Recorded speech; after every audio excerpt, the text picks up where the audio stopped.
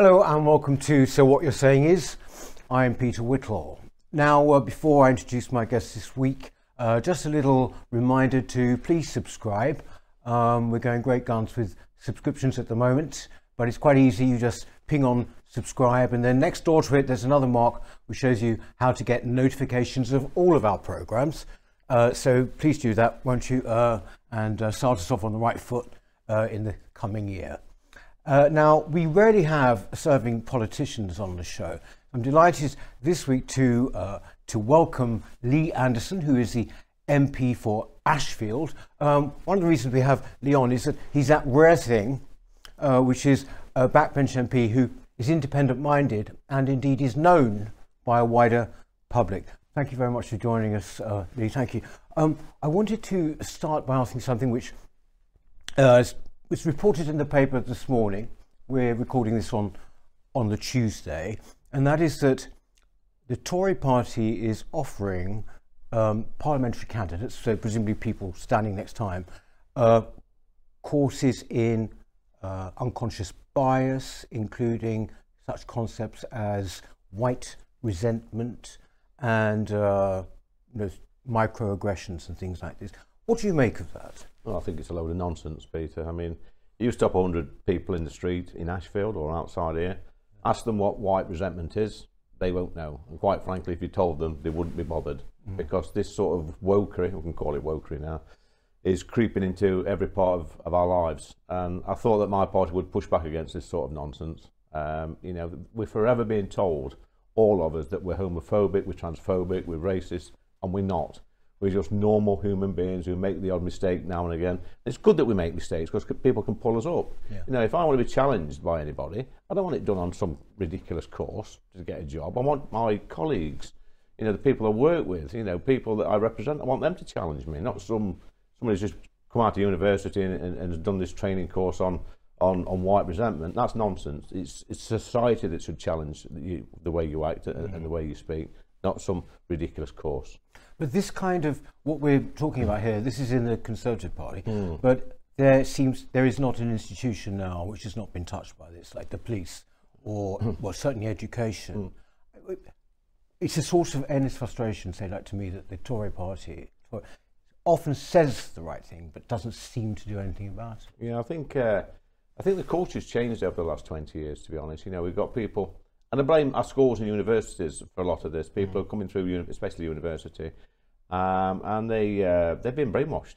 I genuinely think that we know universities and colleges, are pretty left-leaning, and this nonsense is put into our young people's heads at a very early age, from 18 years old, maybe 16, in some places, and then they come out. I was probably the same as an 18-year-old. I wanted to start a revolution and get rid of the nasty Tories and all this, but it's got worse, because eventually you grow up and you grow out of that. But we're not growing up in this day and age. This is carrying on and on and on. And I'm pretty sure, Peter, that there are a small minority of people in this country that lay awake at night thinking, which minority group can we tell are being victimised? Which minority group can we pluck out of society and then brainwash them into thinking they're being victimised on every street corner? And they're not, and this is what they do, and they make a good living out of this. But what they're actually doing is they're ruining the country. But what do you think is behind it, in the sense that I have my own views? I take the, if you like, the bleakest view, that this is an outright attack on our society and civilization. But I mean, do you think, would you agree with that? Or? Yeah, it's let's be honest, it's the left. I mean, I can say this quite confidently because I've been there. Yeah. I've been part of the Labour Party. I was part of the Young Socialists. I was the person selling the militant at 18, going out fly posting. I know how these people think and how they act. They hate everything about this country. And what they're doing a lot of the time, Peter, is they're blaming their own failures, their own ability to get on in life, on somebody else. It's the poor me syndrome.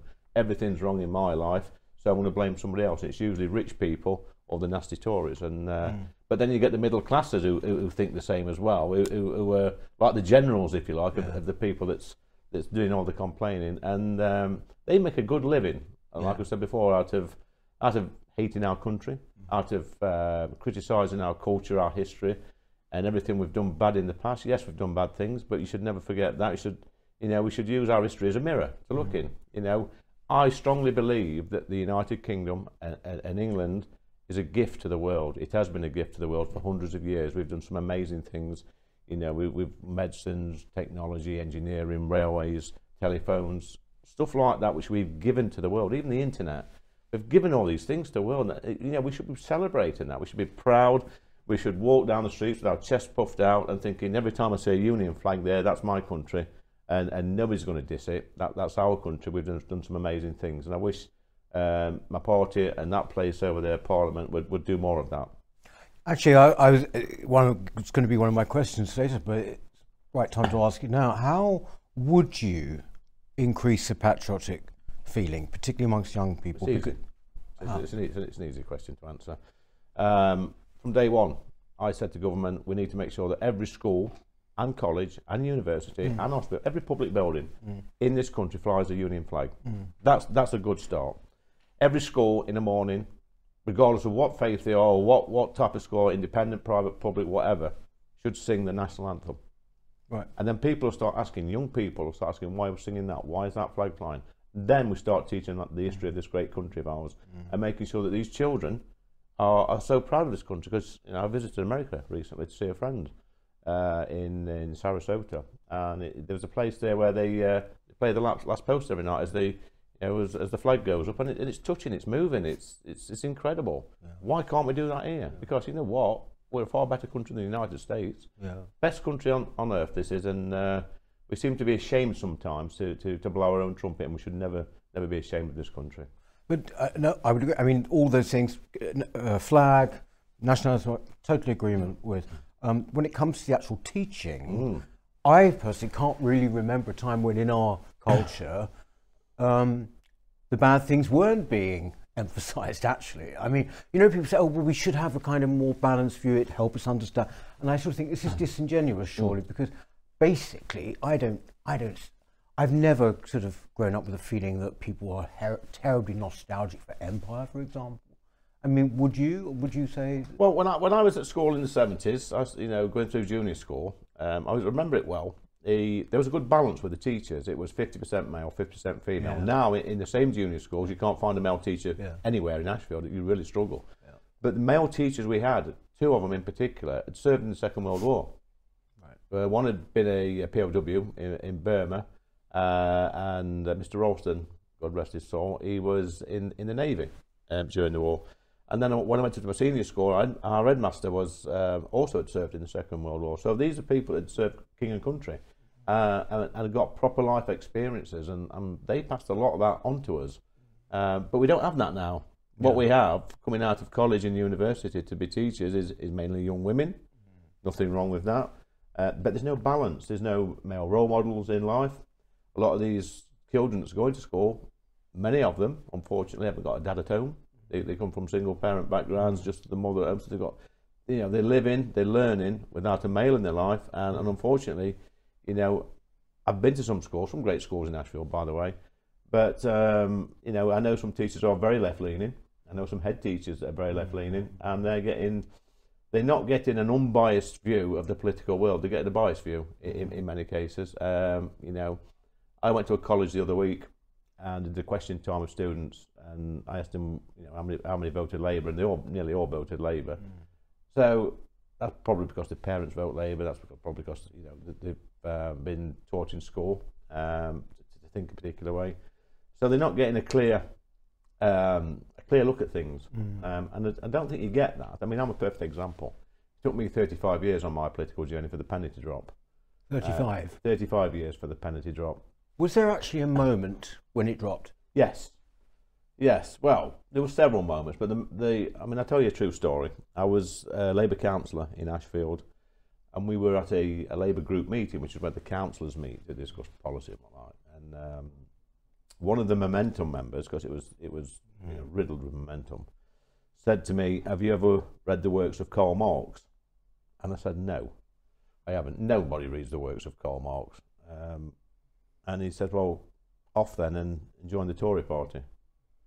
And I thought, you know what, I'm going to. So I did. And then 18 months later, I was his MP. So it was that quick from him saying that to me, because I've been thinking about it.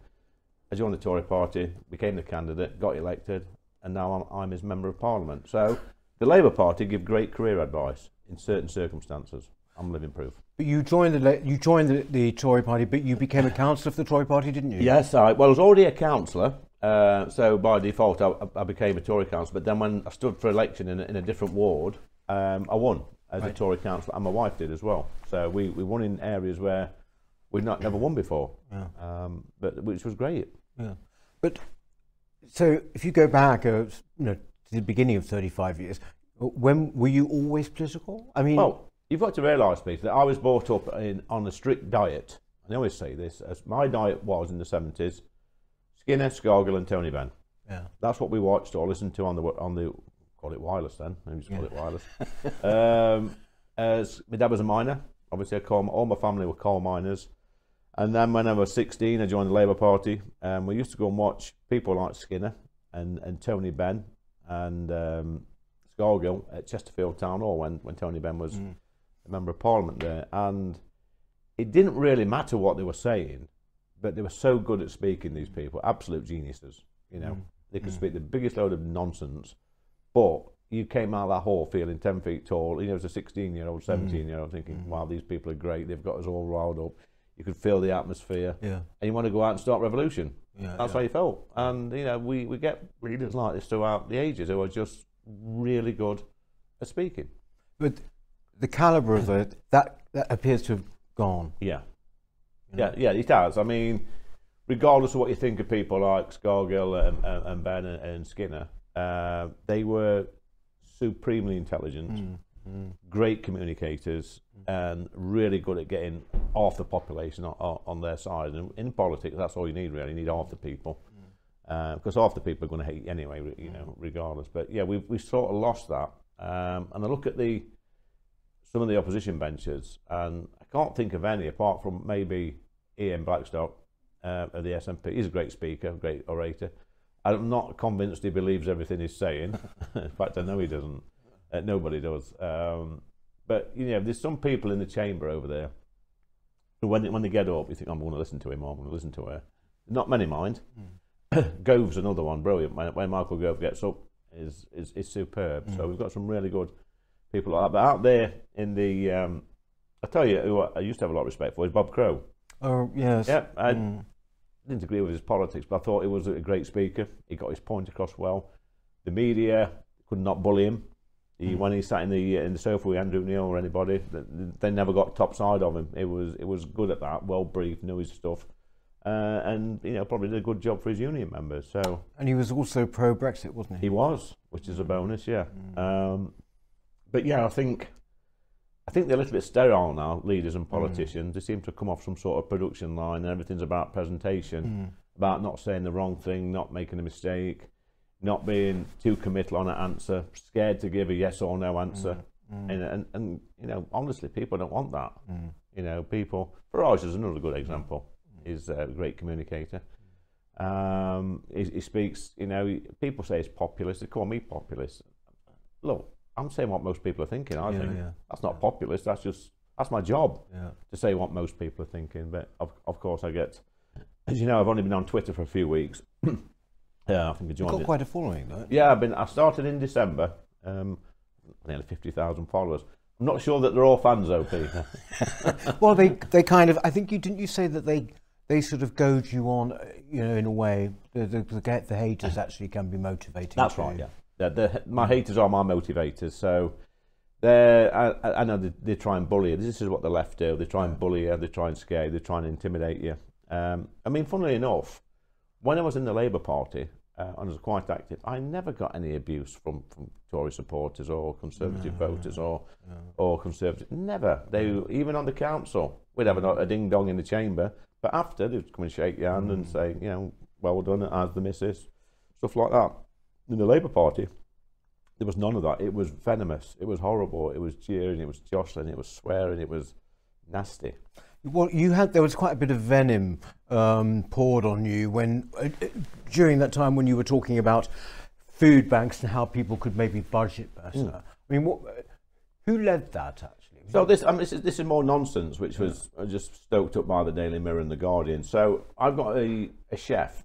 I was helping a food bank in Ashfield, who, by the way, I donate money to and deliver meals for people. So one of my local chefs, Dave, he's an award-winning chef. He was helping at the food bank as well, and he said to me, he says, "This is all nonsense." He says, "I can feed a family of 5 on 50 quid a week," and I says, "No, you can't do that." He says, "I'll challenge you." So we had a ready, steady cook sort of program in the local college. Food bank users there, kids there, teachers there, volunteers. There's 4 MPs, me and 3 others, the chef, and some media. And I went to the Aldi the day before with 50 quid, with some school children, with a shopping list from the chef, and we filled the trolley with 50 quid. And we got back and we cooked it all, and actually it made 170 meals.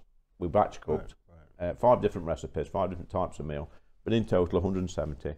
So it worked out at 30 pence for each meal. Obviously it's batch cooking, obviously most people can't like it, but they can do it to a smaller scale. So the point I was trying to make is that you can have nutritious, cheap meals on a budget if you prepare the stuff and learn how to cook from scratch. Because the one thing we learned at the food bank was some of the people, they could not cook. They didn't know what how to cook a vegetable or how to make a meal from scratch. So that's what I was trying to do, help people budget and cook from scratch. But obviously, I challenged the whole of the Labour Party, parliamentary Labour Party, to come to my food bank and watch it, but not one accepted. Yeah. But it's sort of, it's real catnip to them, isn't it? That sort of thing. I think they were calling you, weren't they, you know, rich Tory boss, you know, and everything. But you followed your father into the mines, didn't you? Yes, I stayed on at school for a little bit because there was no jobs really. It was the time when one of our politicians was saying, "Get on your bike," and actually it's a little bit different today because there's lots of jobs today. What was your reaction when, say, Tebbit said, "Get on your bike" at that time? Well, I was angry. I was angry because, you know, the pits were shut in, and we had a miners' strike, and the only jobs you could really get was YTS, 25 quid a week. But looking back at that time, you know, because my politics have changed, I always think to myself, well, it's not the government's job to get you a job. It's your job to get yourself a job. You know, it's the government's job to make sure that we live in a safe country where we've got decent education, decent training, good police force, good armed forces. That's their job, and to make sure that we live in a fair society. But like I say, I mean, I went down the pit. I worked with my dad down the pit. Actually, we worked in the same team. It was nice. Worked with some old school friends, and I loved my time working in the pits. It was a sort of camaraderie that you probably get in the armed forces. Because a lot of my mates went in the army or armed forces, and it was brilliant, absolutely brilliant. But you know, that industry could not go on forever, really, because this was this would have been around the time of the miners' strike. Yeah, I started just after the miners' strike. Just after. Yeah. And it was in Nottingham, wasn't it? Nottingham, so the Nottingham miners actually were a bit of a one-off, weren't they? Well, they were, but my dad was a striking miner, and all the male members and all the men in my family were all on strike. But they had a tough time during the strike because they were in the minority. They stood on the picket lines, and the vast majority of men went to work. And you know, I look back and I think to what my dad did. Fair play to him. He was out for nearly a year on strike, but it were all for nothing. Because they were just being used by Scargill and Maggie. You know, it was a battle that Maggie wanted. It was a battle that Arthur wanted, but there's only one winner. Would you have sort of been one of the haters of Thatcher at that time? Yes, absolutely. Detested the woman. Absolutely hated her. Hated the Tory government. But when you look back, you think to yourself, my God, the country needed her at that time, in the 70s especially.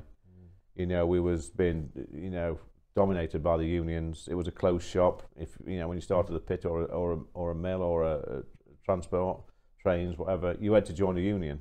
So it was one out, all out. That was the 70s, and you cannot run a country like that.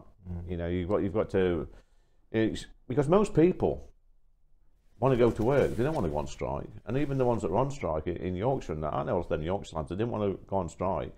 In Derbyshire as well, they didn't want to go on strike, but they were intimidated, they were bullied, and it's an awful thing because you're dividing communities and you're putting, you know, man against son, brother against brother. And you know, we still feel it a little bit now in the coalfield communities.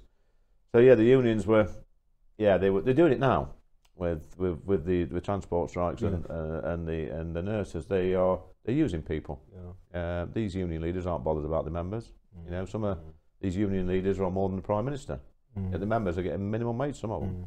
Nonsense. One thing I think, you know, when people say, oh well, you know, Thatcher crushed union power forever, it seems to me that they had a hand in it as well, in the sense of, for example, they didn't put up any kind of resistance to massive amounts of cheap labour coming into the country during, you know, before Brexit. I mean, it still is coming. Yeah. But you know what I mean? Isn't that what the union should do? Protect? Well, you'd thought so. Yeah. Anybody with an ounce of common sense can see that when you've got more people than jobs, that's when wages come down. That's common sense. You know, free movement. A perfect example. When we left the European Union, because every week I go and see businesses, and when we had that vote, a few months later, I was at a local business, and I says, "How's things?" He said, "Well, I'm not happy." I says, "Why is that?" He says, "Because," he says, "the foreign labour stopped coming, some's gone home."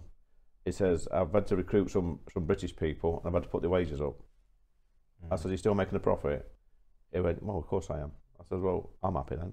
I said, "I don't really give a toss what you think." I said, "That's what I wanted. Yeah. I wanted, you know, local people in Ashfield to have better wages, have a better job, and stop flooding the market with cheap labour. That's a win." Yeah. Of course it is.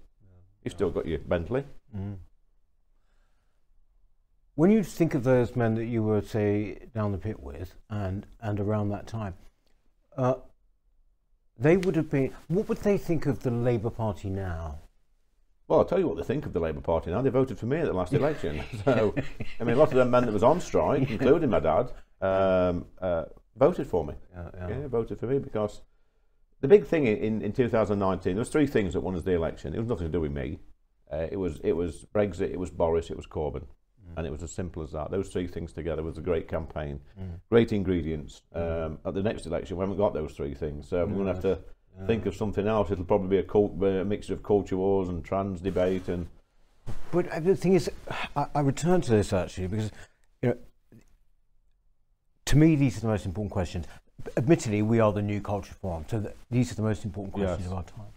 But it doesn't seem to be reflected actually in not just the Tory party, but I mean in any of our institutions, but particularly the Conservative Party. I mean, like when the statues were coming down and all of this stuff, you know, Boris Johnson, you know, you felt that at the very last moment he sort of had to be put in front of the cameras to say this is bad, but it wasn't taken as seriously as I feel it should be. Yeah, I agree. You know, so surely the Tory party should major on this. Yeah, I was disgusted when I saw, when the Churchill statue got scribbled on. Defaced. So me and colleagues went out the day after and actually scrubbed it clean, and we made a big point of it. But it was sickening to see the protesters, the BLM riots on Whitehall, you know, goading our Prime Minister at the gates and our police. That wouldn't have happened under Maggie. You know, I stood on the picket lines with my dad, and I saw what the police did back in '84. That would have been dealt with immediately. There would have been horses in, and there would have been, let's just say, robust action taken, and there'd have been a few carted off to hospital as well. And I think the first duty of a government is to keep your streets safe. And I think actually, if he'd have done that, but then you've got Khan meddling as well, ain't you, I suppose. But you know, if he'd have done that, then the country would have got behind him, because nobody wants to see our great city. It is a great city being overrun by mindless yobbos. The thing is, yes. It was the most demoralising time for me, bewildering and demoralising. You get presumably a lot of emails and letters. What's the biggest topic that you get? Small boats. Sorry? Small boats. Right. Without a shadow of a doubt, it's every day. Small boats, illegal immigration. You know, I've been banging on about it since I got there. Every week I get up in the chamber and say something about it, and you know, it's him again, banging on about small boats. Well, I'm sorry, but we've got tens of thousands of young men coming over here. We don't know where they're from, what they've been up to. We don't know what the intentions are. Some of them are disappearing into the black economy. When we voted for Brexit, we promised to control our borders, and it's got worse. You know, net migration's up, illegal immigration's up. Net migration's a record now. Yes, it's like 500,000. It's just nonsense. And you know, we're struggling to get a GP appointment. We've got a backlog of, and of course, you know, people say, well, they always blame immigrants. Well, no, we don't, because this country's built on immigration. My mother-in-law came from Ireland 50 odd years ago and worked in the National Health Service for 50 years as a nurse. You know, had 3 children, all got professional jobs, contributed. That's positive immigration. The people coming over in dinghies, that's not positive discrimination, and there's certainly not genuine asylum seekers, because if they were feared for their life, they would be claiming asylum in one of the 7 safe countries they travel through. That's what winds people up. It fills my inbox every day. It's a sort of like it's now a kind of vision crime to almost, you have to not believe the evidence of your eyes. You know that they say, oh, you know, refugees, etc. They're all, as you say, young men of fighting age, dare I say. Well, they are.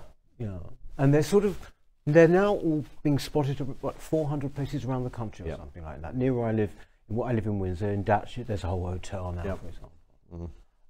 And people are perplexed at the lack of will, it seems, to do anything about this. That's what I feel. Well, you're right. I mean, I've said from day one, anybody arriving here illegally should be detained. They shouldn't be put in a hotel. They should be detained. Secure detention centre. We don't know who they are. And we've had one case yesterday where a young Afghan, he'd been to, I think it was Norway, got refused asylum, been to Serbia, and killed 2 people there, murdered 2 people. Come over here, pretended he was a child, so he got put in foster care. He's ended up stabbing somebody to death. You know, what the hell? It's disgusting. Should be a secure detention centre. But I've said from day one, Peter, send them straight back to France. Straight back the same day. Yeah, yes, exactly. Yeah. These feel rather like, you know, sort of howling in the wind, though, don't they? These sort of protests, because the general thrust seems to be just simply not to do anything about it, or even, as you say, legal migration, 500,000 now. They want to normalise it to 1 million or something, possibly. Listen, they keep telling me that we need more migrants to come in the country to grow the economy, to be more productive, etc. Rubbish. It's absolute rubbish. You know, a simplistic view for me is we've been using this excuse since the end of the Second World War that we need more people. And actually, on every single street in this country, there's a brain surgeon, there's a doctor, there's a barrister, there's a lawyer, there's a school teacher, there's a nurse. It's our job, because I'll give you a perfect example. Sports clubs, especially football teams, a Manchester United or a Tottenham or an Arsenal, they can see a young lad at 5-year-old and think he's going to be a great footballer. They then take him on. And 20 odd years later, he's playing in the Premiership. A lot of them fail, but they become good footballers. They're just not good enough, but they become very good footballers. So if a sports team can do that, like a football team or a cricket team, or a swimming coach or gymnastics, why can't we do that? Why can't a teacher in a school think, you know what, that little Johnny there is very good at this, he's very good at something, he's very good at maths or whatever, biology or whatever. We need to push him, but that teacher then has to have somewhere to go with that information, say this child's gifted, this really talented. Not just the odd one, but lots of young people, because Boris was right when he said that talent is spread evenly across this country, but opportunity is not. You know, and I know in my village, on the street I was brought up on, it was the roughest, most deprived street in Ashfield. Absolutely piss poor people were there, but all the kids have done well. Not through the education route, just through hard graft. Now, if they'd have been given them opportunities like grammar school or whatever, they would have done even better. I'm absolutely convinced of it. You know, I think there's no question. I'm a grammar school boy, right? And in the 1970s, I think social mobility was, you know, it was at its peak. You know, now it's gone right back. But Maggie closed a lot, though, didn't she? Oh yes, she did. She closed pits and she carried on closing them. She did. Absolutely, she did. Just one thing, finally. There was again a report. It was by Civitas. We're talking a bit. You talked about fairness. And it was this report, was startling. Showed, I think it was like 52% of the country now gets more in benefits than pays in tax. I mean, it's not startling, Pete. I've been saying it since I got to that place. It's, you know, after I worked in the pits, I went to work for Citizens Advice Bureau. Oh, right. And I would see the people come in and do benefit checks for them. And I can remember seeing one family, it'd be about 10 years ago, maybe a little bit more. They got 5 children. And then I think 3 or 4 of the children were labelled as having ADHD, which I didn't believe, because I think a lot of people play on that. But the thing about ADHD, for children, it means it bumps the benefits up. Yeah, if you can get your child labelled, sadly, at that age, it bumps your benefits up massively. This family were getting 53 grand a year net. To get that sort of wage, that's a 70 odd grand a year wage. Yeah. And that's the problem. And I was thinking, I'm working in an office, I'm thinking that 50 odd grand, that's us fours, fives, income tax, and national insurance to pay for that one family. And that's the sort of ratios we're looking at. And we see the ridiculous situation in London with because the benefit cap was a good thing we bought in, but there's a loophole, and if you're working, then you're exempt. So we get the ridiculous situation where somebody can work a few hours and get 30 odd grand universal credits living in London. Nonsense. Got to stop it. Do you think this is a culture of what they call entitlement now? Yeah, of course it is. Yeah, we've got third or fourth generation now that's not gone to work in some of the most deprived areas, and I hear them say, "Oh, it's payday." And I'm thinking, well, you don't go to work, but payday to them is when the benefits drop in the cash machine, and they go, and they class that as their wages. They think they're entitled to that because that's what they're used to. And it's not their fault, because a lot of young people have been brought up in households where there's been no role model, nobody's gone to work. I always remember in the 70s, my dad's alarm going off at 4, 5 o'clock in the morning, and that stuck for me for the rest of my life. Because I thought, well, my dad's getting up, he'd go and have a cup of tea, then he'd go to the pit, which was about 10 minutes walk away. So that's like, you think to yourself, that's what dads do. That's what men do. They get up at 5 o'clock in the morning and go do a shift down a coal mine. So that sort of gave me my aspiration to do the same thing as my dad. But a lot of young people haven't got that anymore. No, actually very interesting you say that. See, my dad was a manual worker. He was a driver of some shape or form, lorry driver to begin with, for most of his life. And what you never do, or at least it hasn't for me, you never quite shake this idea that that's real work. Somehow, and that what we're doing is all very nice and everything, but if you're in marketing or if you're in think tanks and things, it's not really work. Real work is when they come home with like salt down the back. That is real work. No, I agree, because it's my time in the pits, my 10 years plus in the pits. I did a bit of labouring in the concrete factory as well. That's put me in good stead. So when I get up over there on the green benches and chat, and they, the Labour Party is talking about working classes and working people, I think none of you has had a proper job. I have. So that's why they don't like me.